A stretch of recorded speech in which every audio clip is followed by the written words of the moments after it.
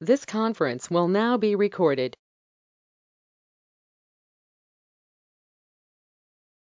Welcome to the Big Book Anon workshop. This workshop is for members of Al-Anon, S-Anon, or other Anon fellowships, or those interested in the subject matter. We will examine the 12 steps of Alcoholics Anonymous as they can be practiced to solve the problems arising out of alcoholism or addiction in someone we're close to. We are not affiliated with any particular 12-step fellowship. Our views are our own and do not reflect the position taken by any particular 12-step fellowship. This is not a substitute for membership of or attendance of a 12-step fellowship. We aim merely to share our experience. If that experience is beneficial, we are pleased. Each week, a number of presenters will present on the step in question. There will then be room for questions and answers plus discussion. The sessions will last an hour or so. During each session, send the organizers any questions you have using the chat function. We're recording this session. Audio recordings of the workshop plus written materials are made available at the workshop blog. Links are posted during the meeting. Today, we're examining the step 3 idea. If you're following along in your big books, then if you turn to page 60, you'll be just as far ahead as us. I'll start off by giving a formal presentation of my understanding of the step for what it's worth. There will then be other speakers who will go into more detail about how their experience informs their understanding of the step. So I'm going to share a note which will appear on the screen. All of the materials today are going to be available or are already available at the blog. All of the links are going to be provided during the course of the meeting, so don't worry, you're going to get everything. Now, in this little note, the material in blue is from the big book. The material in black is my own little notes on it. I'm not going to read out the notes verbatim. They'll be there for you to see later on. I'm just going to riff on whatever comes to my mind in reading this material. So just so we can get everyone caught up with this, we're on the step 3 idea. So let's just have a look at how we got here. First of all, we discovered that there are people in our lives that cannot help but drink or use or engage in other types of behavior which cause huge problems. They're powerless. We're powerless over them. And certainly, I developed in my childhood lots of unhelpful responses to other people's craziness. And I discovered myself as powerless over those as the alcoholic or addict is over their addiction. So powerlessness, unmanageability. If my preset ways of thinking and believing and acting are beyond my control, I'm not in charge of the course of my life. My wiring is, my programming is. So my life is unmanageable. I come to recovery, I discover people who are fine, regardless of what is happening around them, who are able to respond rather than react. The solution was there in front of me. Then I get to step 3. So I've decided by the time I get to step 3, I need the higher power to solve the problem of my addiction and alcoholism and my compulsive behavior around other people, my Al-Anonism.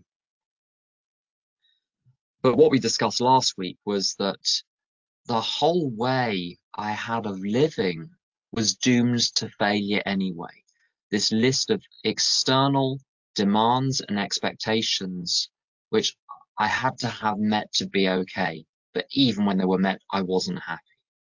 To quote George Carlin, to try to get happiness by organizing your external world to your satisfaction is like trying to satisfy hunger by taping sandwiches to your legs. So this is the point we've got to. We've decided that for the purposes of our alcoholism, our Al-Anonism, we need the power greater than ourselves, but also we kind of need God anyway.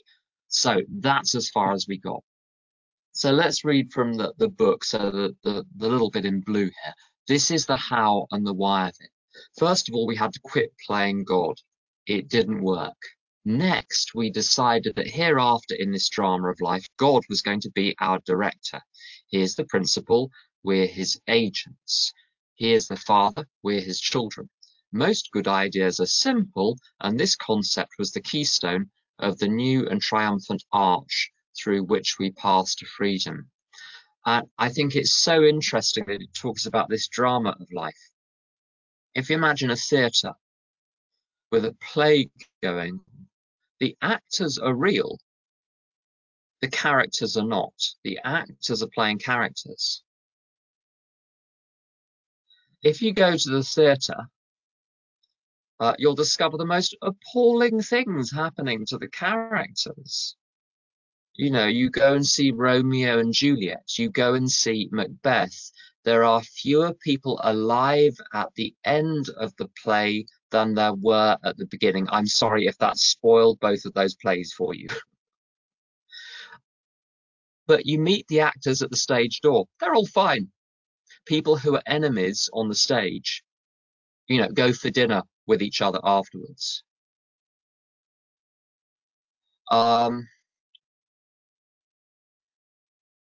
So if life is a drama, I'm real, but the character isn't, which means that whatever happens to the character, I'm okay.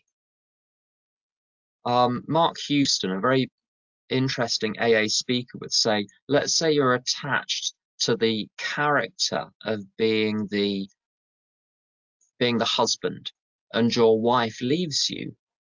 What is a husband without a wife? The character is dead. Now you're alive, but the character is dead. If you're attached to that character, you will do anything to hold on to that because you believe it's literally you. Imagine being an actor that is so identified with one of the characters that whatever the character is feeling, he is literally feeling himself. He's no longer got that critical distance. And if this sounds a bit abstract, if you've ever been in a work situation where someone criticizes you or criticizes your work, they're not criticizing you, they criticize your work, and you feel like someone has shot you in the stomach, this is a sign that you're identified with the character. If you're at a meeting and your sponsee shares, and everyone knows this is your sponsee, and your sponsee says something that is so dumb it makes your blood run backwards.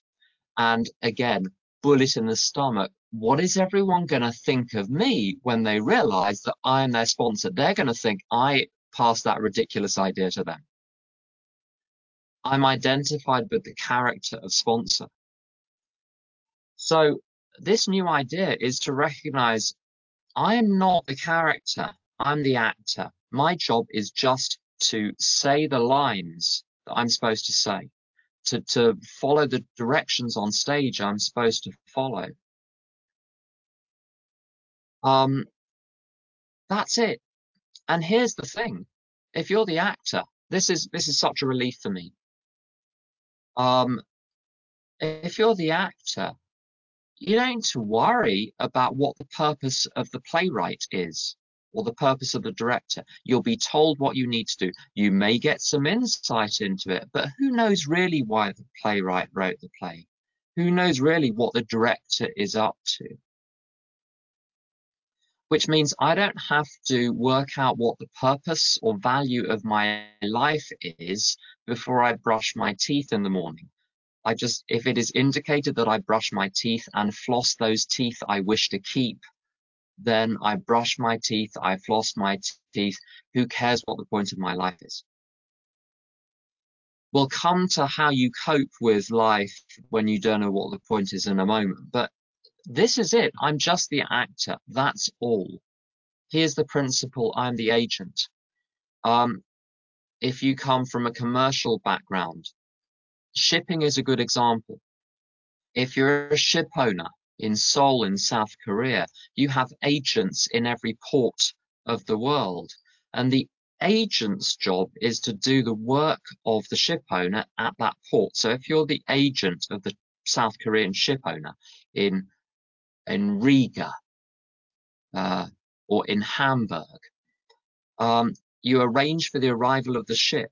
You arrange for the ship to be bunkered with new fuel. You arrange for the unloading. You arrange for the loading. You arrange for the crew transfer.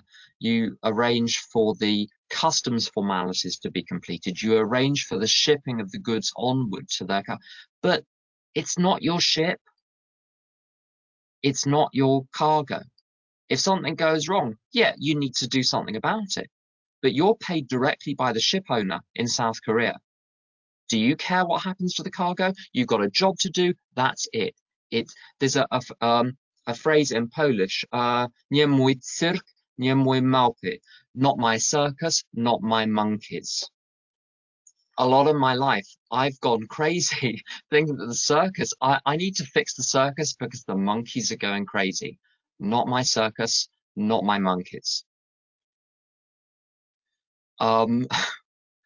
Here's the father and we're his children, which means I'm going to be looked after. That's all. I'm going to be looked after. My job is to learn and grow and play.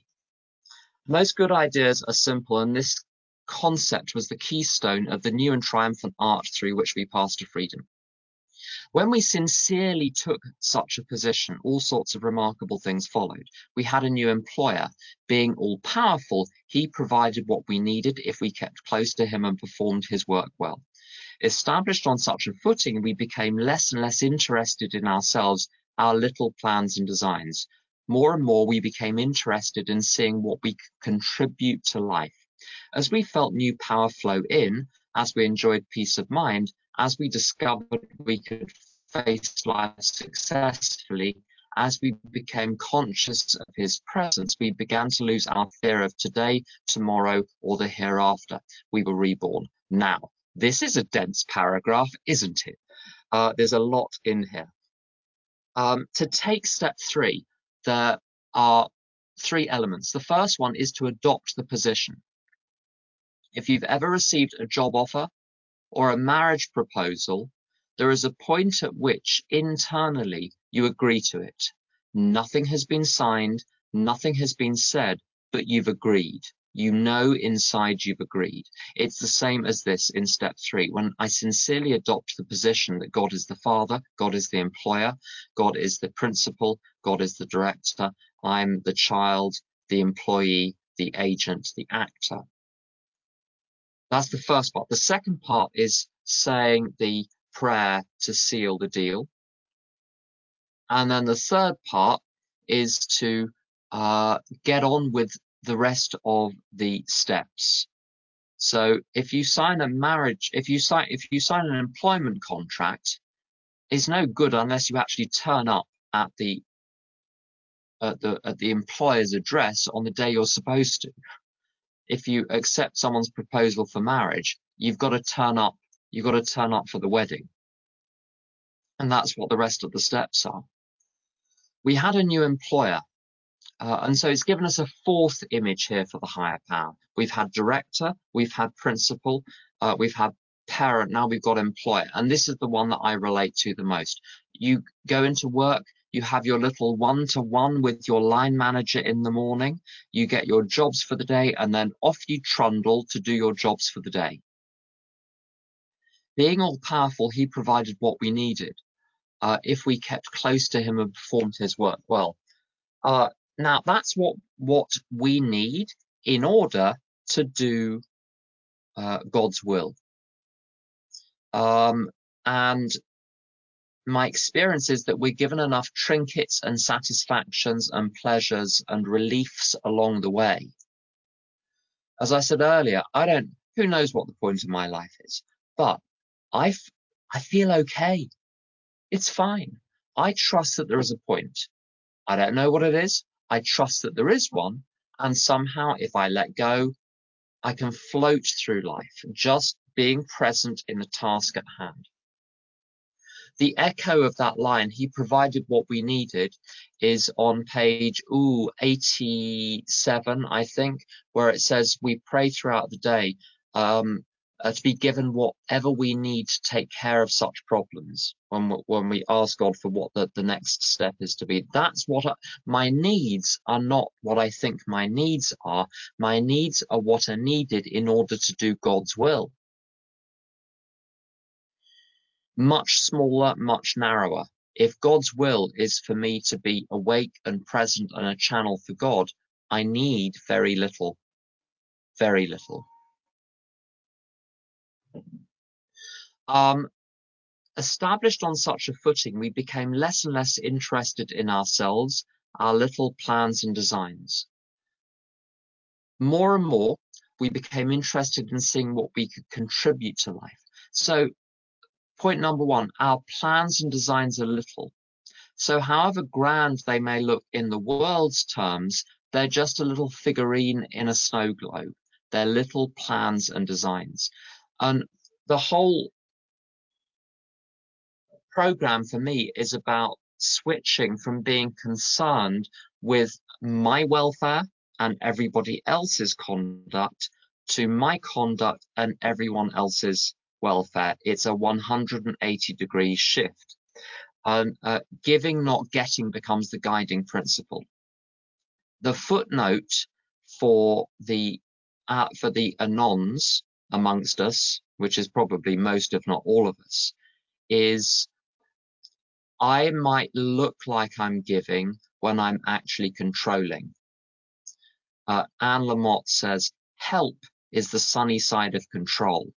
Don't get your help all over people. So this is giving, the contributing is doing God's will, not enacting my plans for everybody else's salvation. Very, very different. Very often for other people to get well, I actually need to let go. That is my contribution. My contribution is to leave them to it. Let it break around you. As a friend of mine quotes another friend in Texas, leave him lay where Jesus flang him, flang. Leave him lay where Jesus flang him, step over the body and get on with your life. That can be my contribution. My contribution is not always say something, do something, interfere. Sometimes my contribution, put a blanket over the body and get on with your day.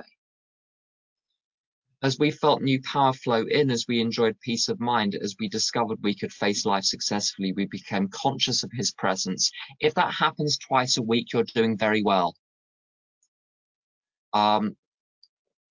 We began, and also sometimes people think the presence of God is going to be really comfortable.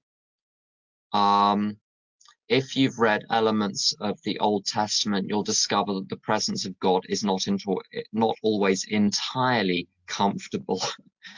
You know, apparently bad stuff can go down when God is present. So be very, very careful what you pray for. But sometimes the awareness of God's presence can come in the form of feeling guilty because there's an obligation I haven't fulfilled. Feeling guilty because I've done something I shouldn't have done. The awareness of God's presence is not always comfortable. It's sometimes an intuitive thought, an inspiration, a decision, which will require me to leave my comfort zone, go to another country, as it were, figuratively or literally. We begin to lose our fear of today, tomorrow, or the hereafter. Quick point. When I completed my last amend, I stopped being scared of the hereafter or even of the rest of my life to some extent. I mean, the fears come back and you have to deal with them. You know, hair grows back, nails grow back, fears grow back, fine. But the sense of hurry was gone because I had no unfinished business, and then I could relax. And the last point, we were now at step 3. Many of us said to our Maker as we understood him, God, I offer myself to thee to build with me and to do with me as thou wilt. Relieve me of the bondage of self that I may better do thy will. Take away my difficulties that victory over them may bear witness to those I would help of thy power, thy love, and thy way of life. May I do thy will always. In my opinion, that's not a bad prayer. It's a good one to have memorized. If you have the tendency to, oh, I don't know, think a little too much, sometimes just repeating that prayer is a good way of at least blocking out the unnecessary thinking, the unhelpful thinking. At the very worst, you're saying the step 3 prayer over and over and over again. Not a bad way to just shut down that old thinking. The way the old thinking goes is by if you literally starve the brain cells in which that old thinking is stored of energy by just redirecting the energy every time you're tempted to go there, eventually those old patterns die away. The brain repurposes the material of those neurons. That's literally what happens. The cells need to be decommissioned for that to happen. I've got to not engage in the thinking. And the way I not engage in thinking is by substituting other thinking. If I don't know what else to think, I just pray. That works. We thought well before taking this step. Now it tells us we thought well before taking this step. Before making sure we were ready, that we could at last abandon ourselves utterly to him. So the point is, don't embark on steps 4 through 9 unless you are minded to finish and finish quickly, like 3 months max. Don't let it drag out more than that, because it will open up a can of worms, and you don't want worms everywhere. You want a process which is going to let the worms out of the can and enable you to do something with them. Opening up the process and not completing it will leave you in a worse position than you were where you started, in my experience. We found it very desirable to take this spiritual step with an understanding person, such as our wife, best friend, or spiritual advisor. But it is better to meet God alone than with one who might misunderstand. I find this a very personal thing. I like to do this on my own personal opinion. The wording was, of course, quite optional, so long as we express the idea, voicing it without reservation. So you get to reword the step 3 prayer, but don't go crazy. I mean, it's got to mean the same thing. You can't just make up something entirely different. That won't work. As it says, so long as we express the idea. This was only a beginning, though if honestly and humbly made, an effect, sometimes a very great one, was felt at once. Expect that to last for between 2 minutes and a day. Reality will then kick in. Make sure you're motoring on your step 4 pretty pronto after taking step 3. Otherwise, you're going to lose the momentum. It's like pinball. When you pull back the little handle, you want to pull it back as far as possible, let go, and then that energy flows into the ball, which then rattles around the pinball machine. And that's what the steps are like. You take steps 1, 2, and 3 diligently. You're creating potential energy, which you then release into doing the other steps. So use that momentum. Don't bask at this point, or you're wasting the energy you've built up. So yeah, that's pretty much all I've got to say on that. So I'm going to invite other people to come in now. We've got plenty of time. We've got fewer presenters than on some other occasions. So if I ask you to present and you want to go on a little longer, that's not a problem. If it becomes a problem, we'll let you know. Okay. So just trust the process. I know it's difficult for Al-Anons to operate without timings, but let's just give it a go. Let's see what happens if we actually relaxed. Osho, would you like to come in? Hi, everyone. I'm Osho. Thanks so much, Tim. I'm making note of the time anyway. So what does it mean to play God was the first question that came to mind when I read these paragraphs again. And for me, early in my recovery, someone told me that it was okay to be angry at God. And so I spent about 12 years being angry at God. That was my relationship with my higher power, was constantly telling my higher power that my higher power had done things wrong, that my higher power wasn't reading my memos, that my higher power just wasn't doing things the way that I thought my higher power should. And so I share that because I was quite miserable for a very, very long time in recovery, doing everything that I was told to do, and et cetera, et cetera. And so if you're in that place, my suggestion to you is to listen to the book and to stop playing God. And how do we do that? Everything that we just read, and I'll go into that as well. But the arrogance that I can have of how I think things should be instead of accepting how things are, for me, that's playing God, thinking that I know better.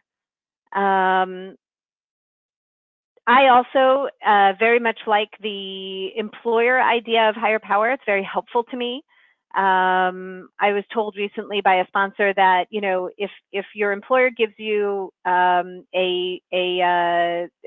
job to do, a task to do you argue with them about how it should be done and why it's being done, and so on and so forth? And so the truth is that I don't do very well with authority figures. That's part of my Al-Anon issues.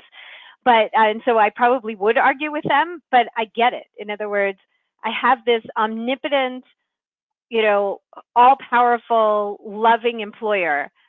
Am I really going to say, I don't know, I don't really think that's a good idea, or that's not really what I think should happen, right? I'm going to say, okay, so how high?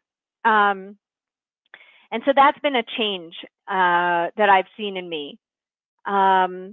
And it's really based on, in the agnostics, it says that we had to come to a decision, either higher power is everything or higher power is nothing.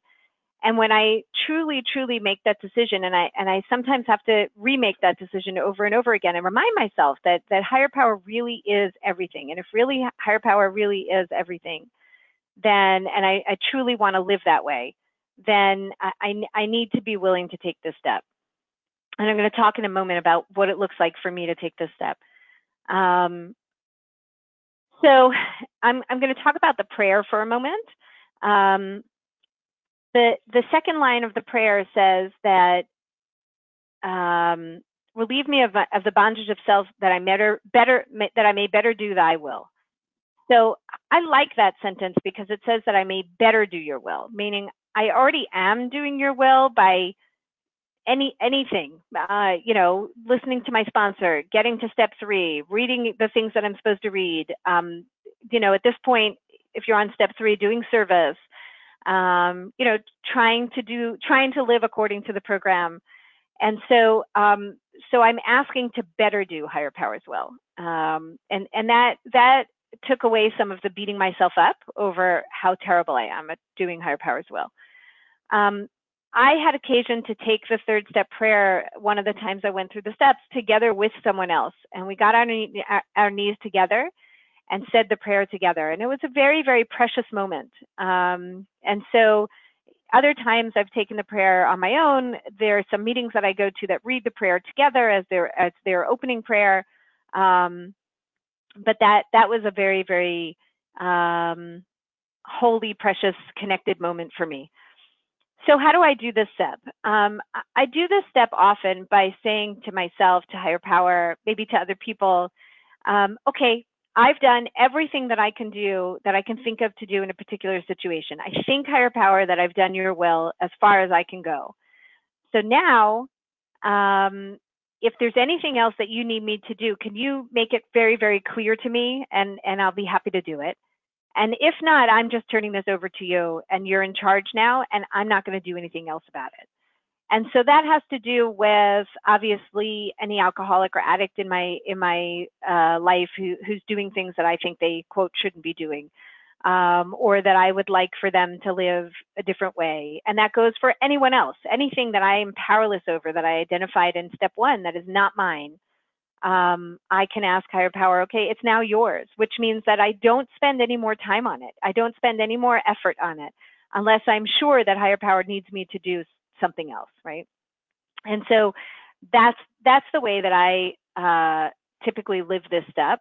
I want to talk about the idea of abandoning ourselves. Throughout the first 164 pages of the Big Book, it does use the word abandon several times.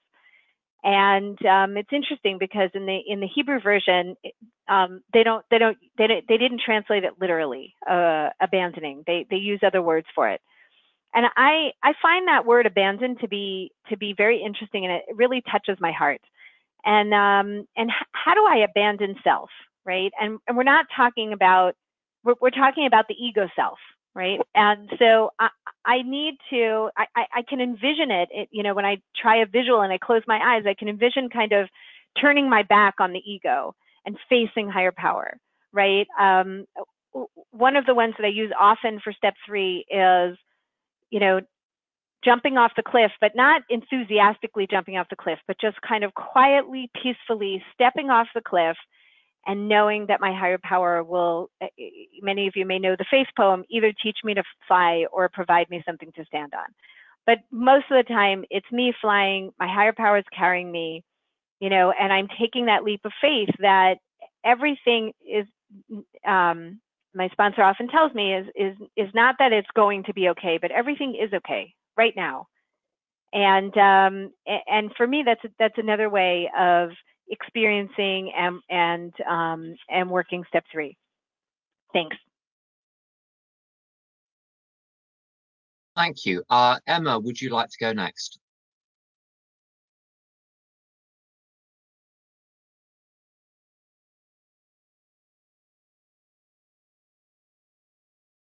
Emma, your sound's not working right now.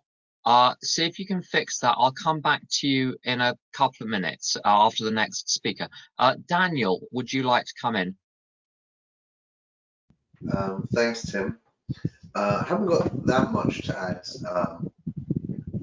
to the overall idea. I think there's a few different notes that I have around the step 3, the last paragraph that you read, which is the step 3, what they call the promises, has definitely a lot in it,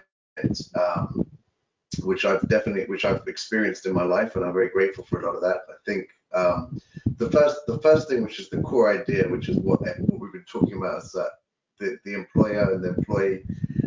It was put to me in a very simple terms originally, that Daniel is fired and God is hired. That's it. And I needed to fire myself because I did a pretty Daniel, can I just ask Yeah. you to be careful with the mic, because I think the mic is rubbing against something. It's causing interference. It's my fan. I'm going to lower my fan.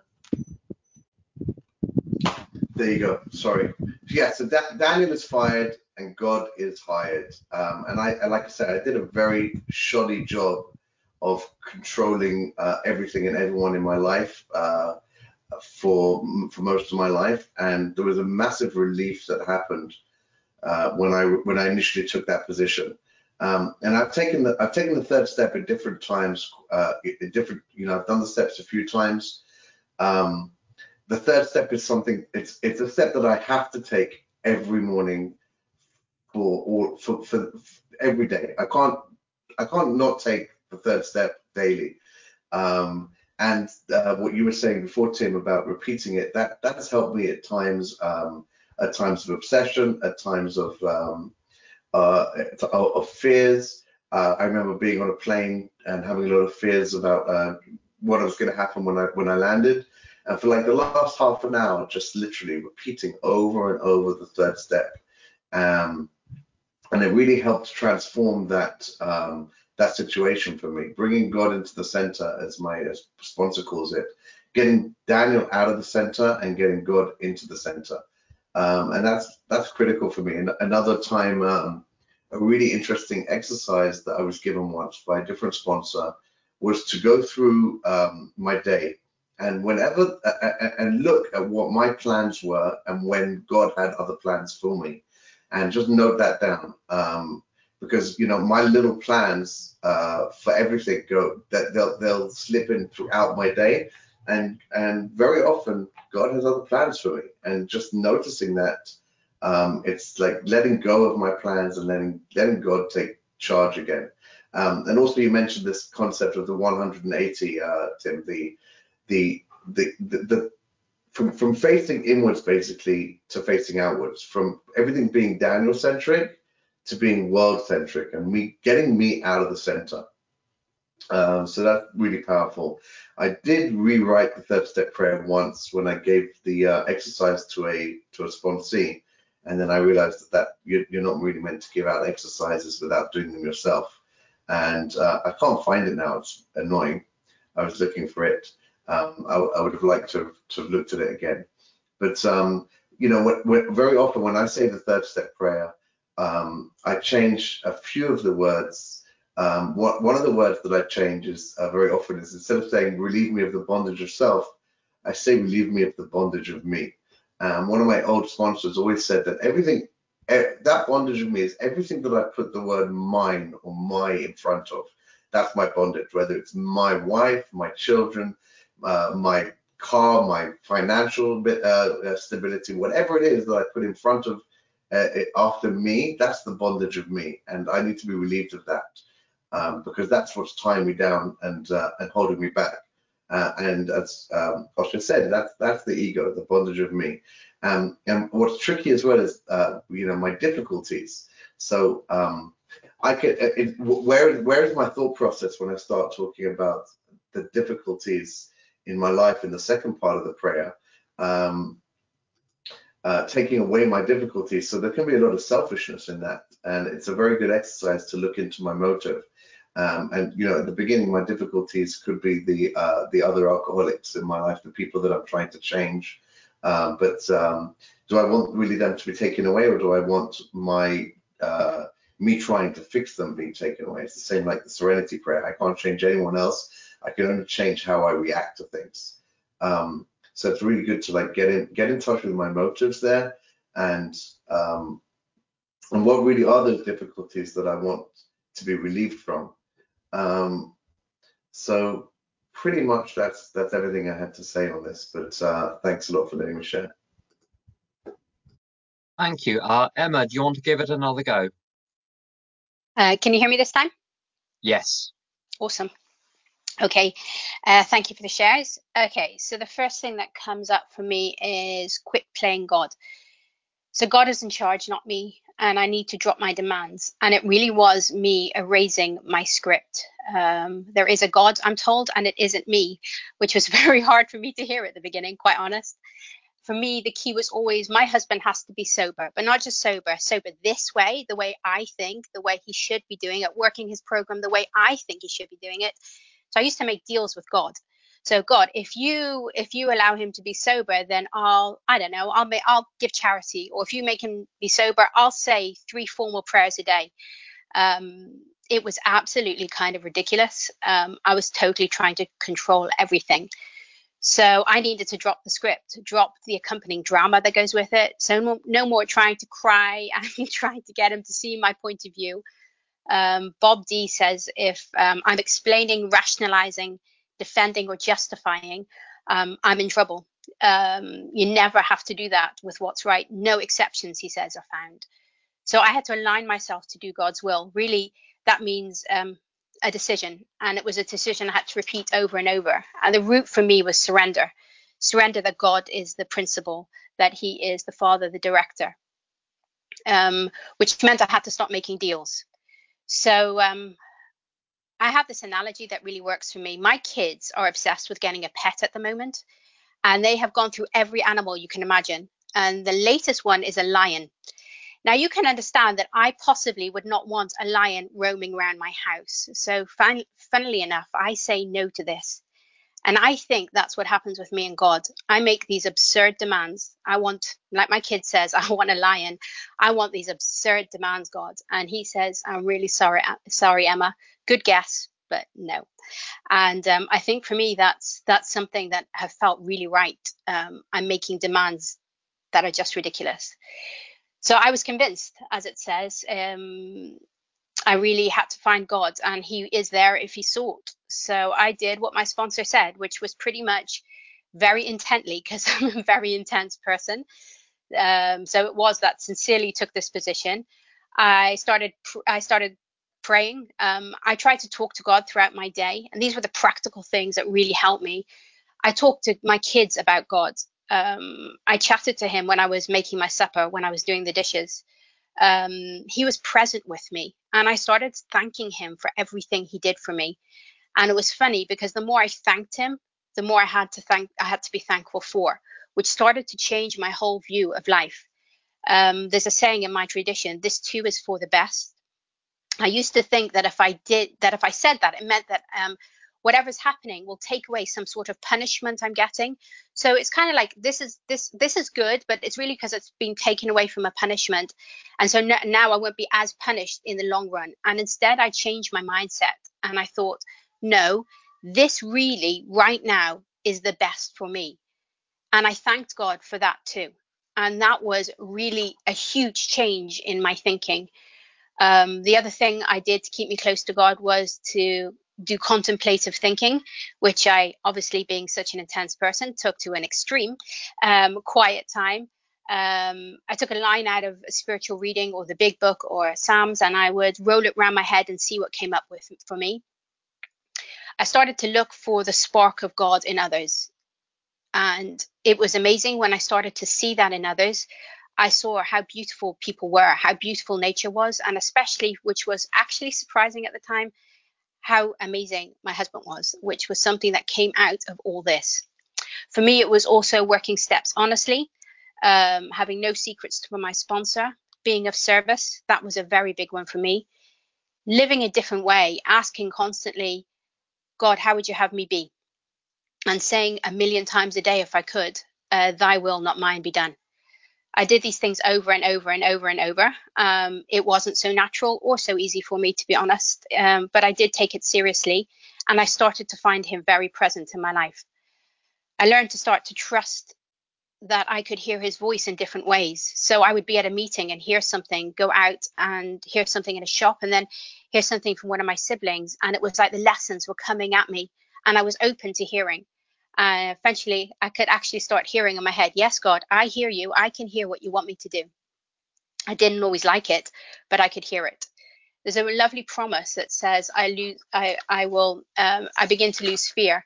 And it was actually true, which was kind of strange for me, that I could see that some of the fear of my life started to go out of it. I'm actually petrified of the dark. And I could not be alone in the dark, because I was frightened that something would happen. And I learned to be alone with myself in the dark. And that was a big deal for me. That's the joy of taking this step seriously and doing the work that follows. In the third set prayer, it says, relieve me of the bondage of self. I needed to have God come in and change me. Keep pressed to it. Keep pressed to the work. Do what I needed to be doing. The other part that says, victory over them may bear witness. I was inspired by a lot of other people who came before me, and I hope that that's a thing that I can inspire others. But really, the thing I learned that I really got this step was when I was able to give it over to my sponsees. When I could teach, I really understood that I got it. When I felt that, not teach it, but I could give my experience over, then I felt that something had clicked in my head. I'd just like to end, if that's okay, with a story I heard recently in an AA talk. And it really brought to me this whole process of step 3, which was, a man was driving in his car, and he says to God, God, please give me sobriety. Anything. I need sobriety. I'm desperate and I'm miserable. God appears in the car. And he says, right.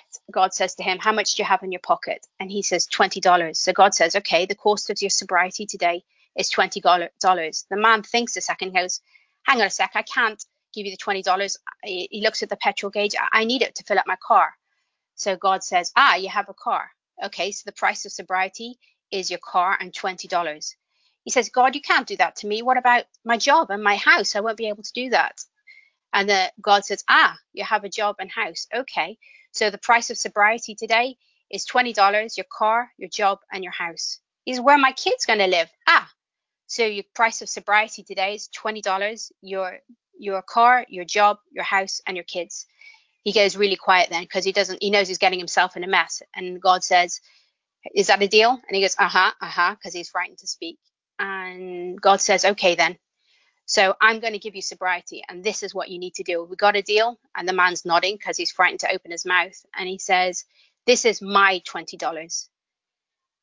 And spend it the way I want you to spend it, and I will give it back to you. And this is my car. Go where I want you to go. Do what I want you to do. And that job you have, show up. I want you to do business and treat people right. And your house, live in it the way I want you to live in it. And your family, treat them the way I want you to treat them. And here it is. Here's your sobriety. And what's the difference between the old life and the new life? It's the same everything. The difference is who's the boss? Who owns it? I show up and everything I do is about service. It's just not about me anymore. It's about what I can give. That's surrender. I show up and I do what I'm needed for. Thank you for listening to me. Thank you. Michal, would you like to share? Actually, before you come in, Michal, so there's a question. What are the ways you can get the job assignment from the employer in complicated life situations? So this is also, how do you know it's God's will? Hopefully some of the people who are yet to share will start to answer that. On the blog, I've posted 5 articles, which go some way to answering that question. So there are resources posted on the blog on that anyway. Michal, take it away. Thank you. I'm sorry, Tim, where's the question? What's the question? The question is, basically, how do you work out what's God's will in a complex life situation?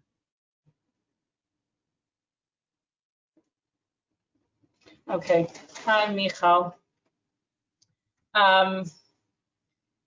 Thank you for this opportunity, Tim. First of all, awesome shares. I just have gained so much so far.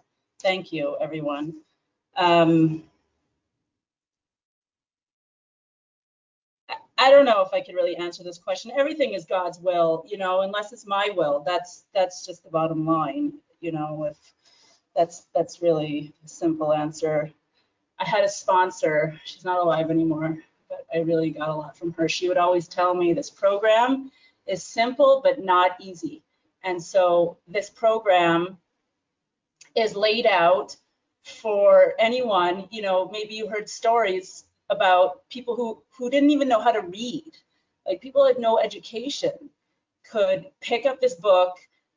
Somebody could even read it to them if they don't know how to read, and they could learn how to do the steps and learn how to apply them to their lives.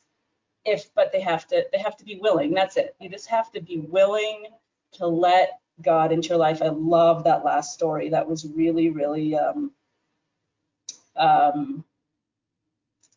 don't know. I saw how you could let everything go to God, and with that story. Anyway, I guess I'm just going to touch on a couple of the sentences in the big book that was in today's reading. That the big book has a bunch of promises that when you do the steps, you promise that you get to experience these things. So one of the sentences, one of the promises, it says, more and more we became interested in seeing what we could contribute to life. So I always thought that I was like a real big giver and super efficient, and I was, and I am. Probably like a powerhouse type of person, if you want to call me. But anyways, doesn't matter. So the point is that I remember somebody once in the program sharing that she would, as a parent, lock herself in the room for 2 hours so that she could have the ability to parent properly. And I thought, like, that there's something there that doesn't ring right to me. Look, I'm not judging, that's what works for her at the moment. But the point is that how effective am I being as a person? How much am I giving as a person, or how much am I really giving to get? And the previous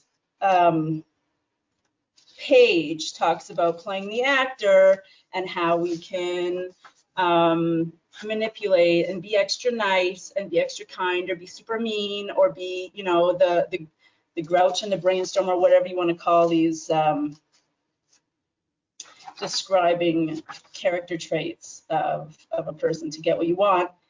And I find that in my experience working with others, including myself, working on myself with this program, is as an Anon, many Anons look to others to take care of them. It's kind of a natural tendency of mine to look to others to take care of me. All the while I'm taking care of others, but I'm looking to others to take care of me. And the problem is when you're living with an addiction, you could be looking to unhealthy people to take care of you. It could be okay. I don't know. Maybe it's okay to get like healthy people to take care of you to some degree, but whatever it is. So without the program, I would look to the addict to take care of me, and it would just totally, the whole thing just created so much chaos and so much confusion that I ended up not being effective or helpful to others in the long run. So what I had to do was teach myself how to take care of myself. And the simple thing for me is I found that these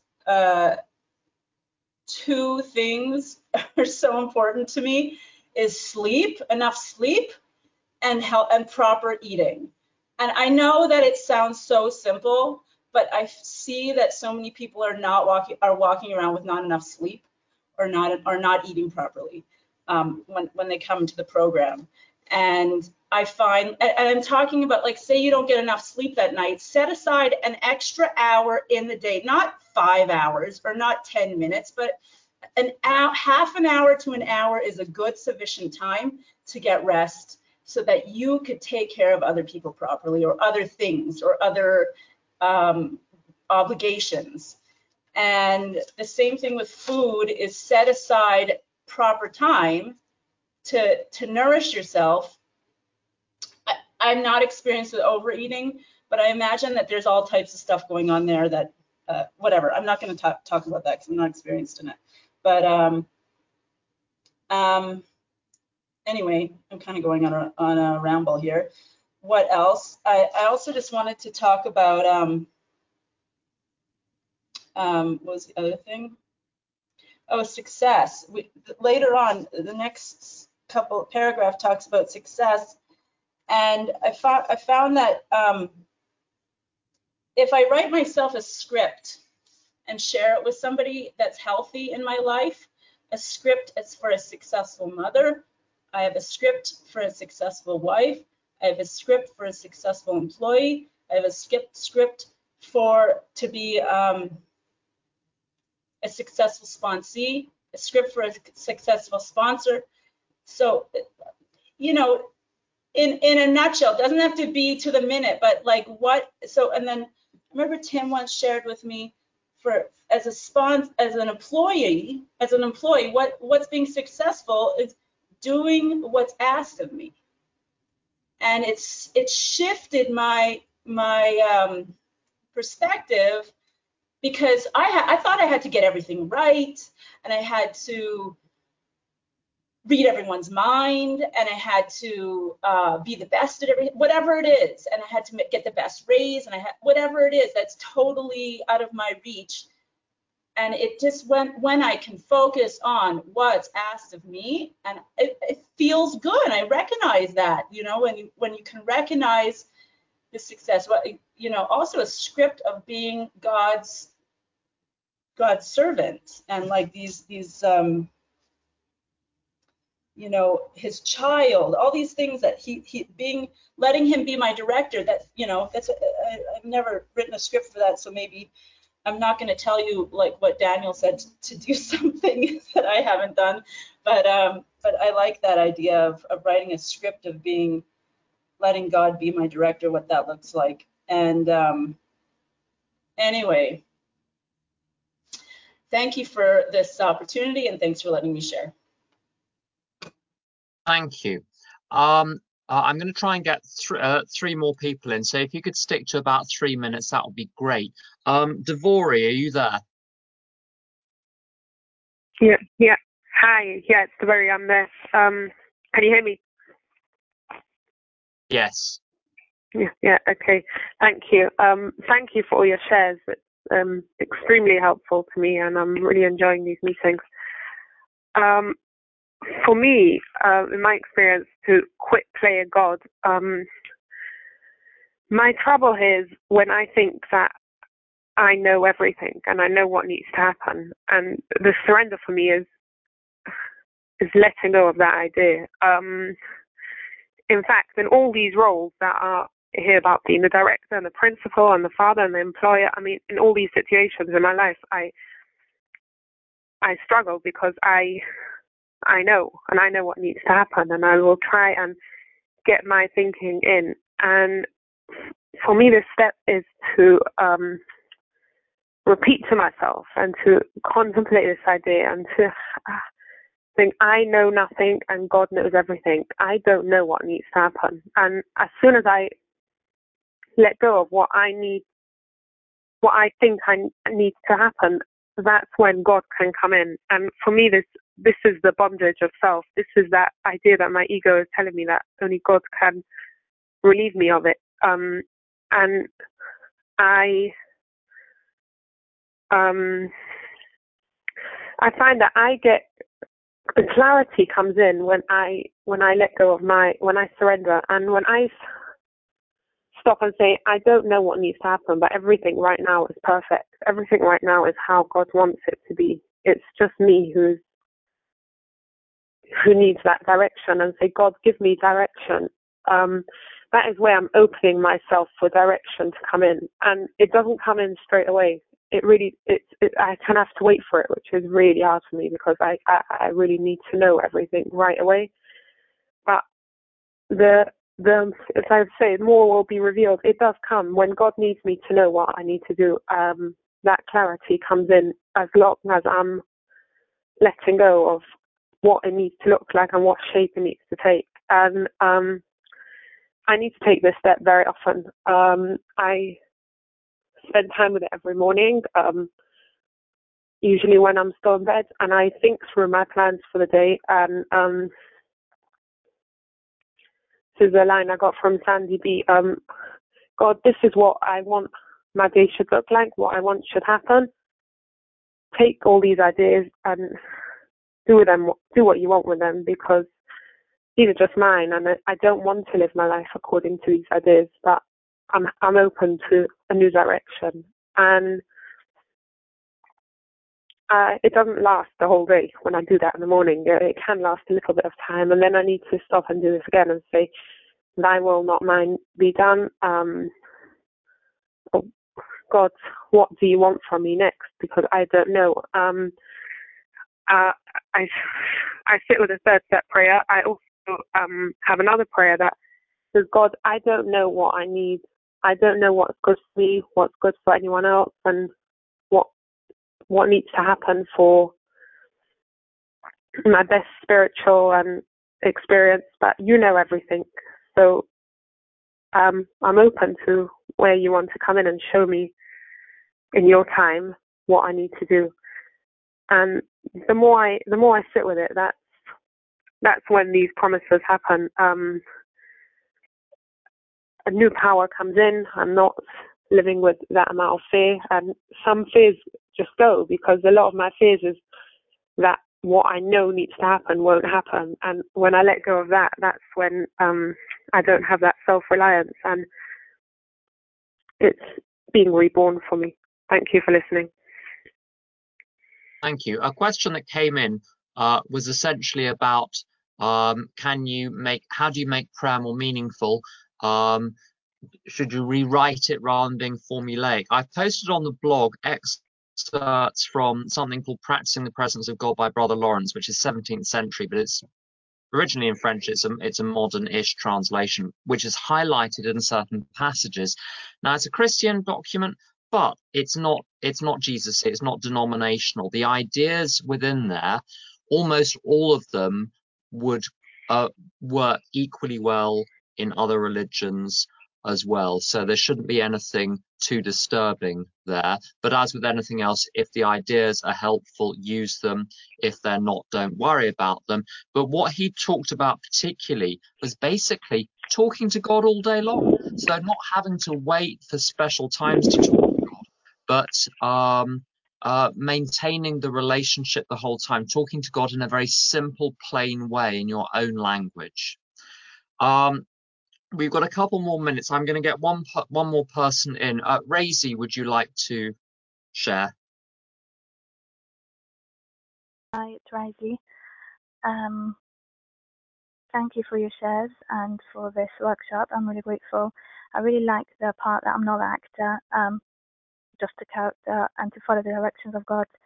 And my needs are in order to do God's will. And I just need then I do realize how much little I need.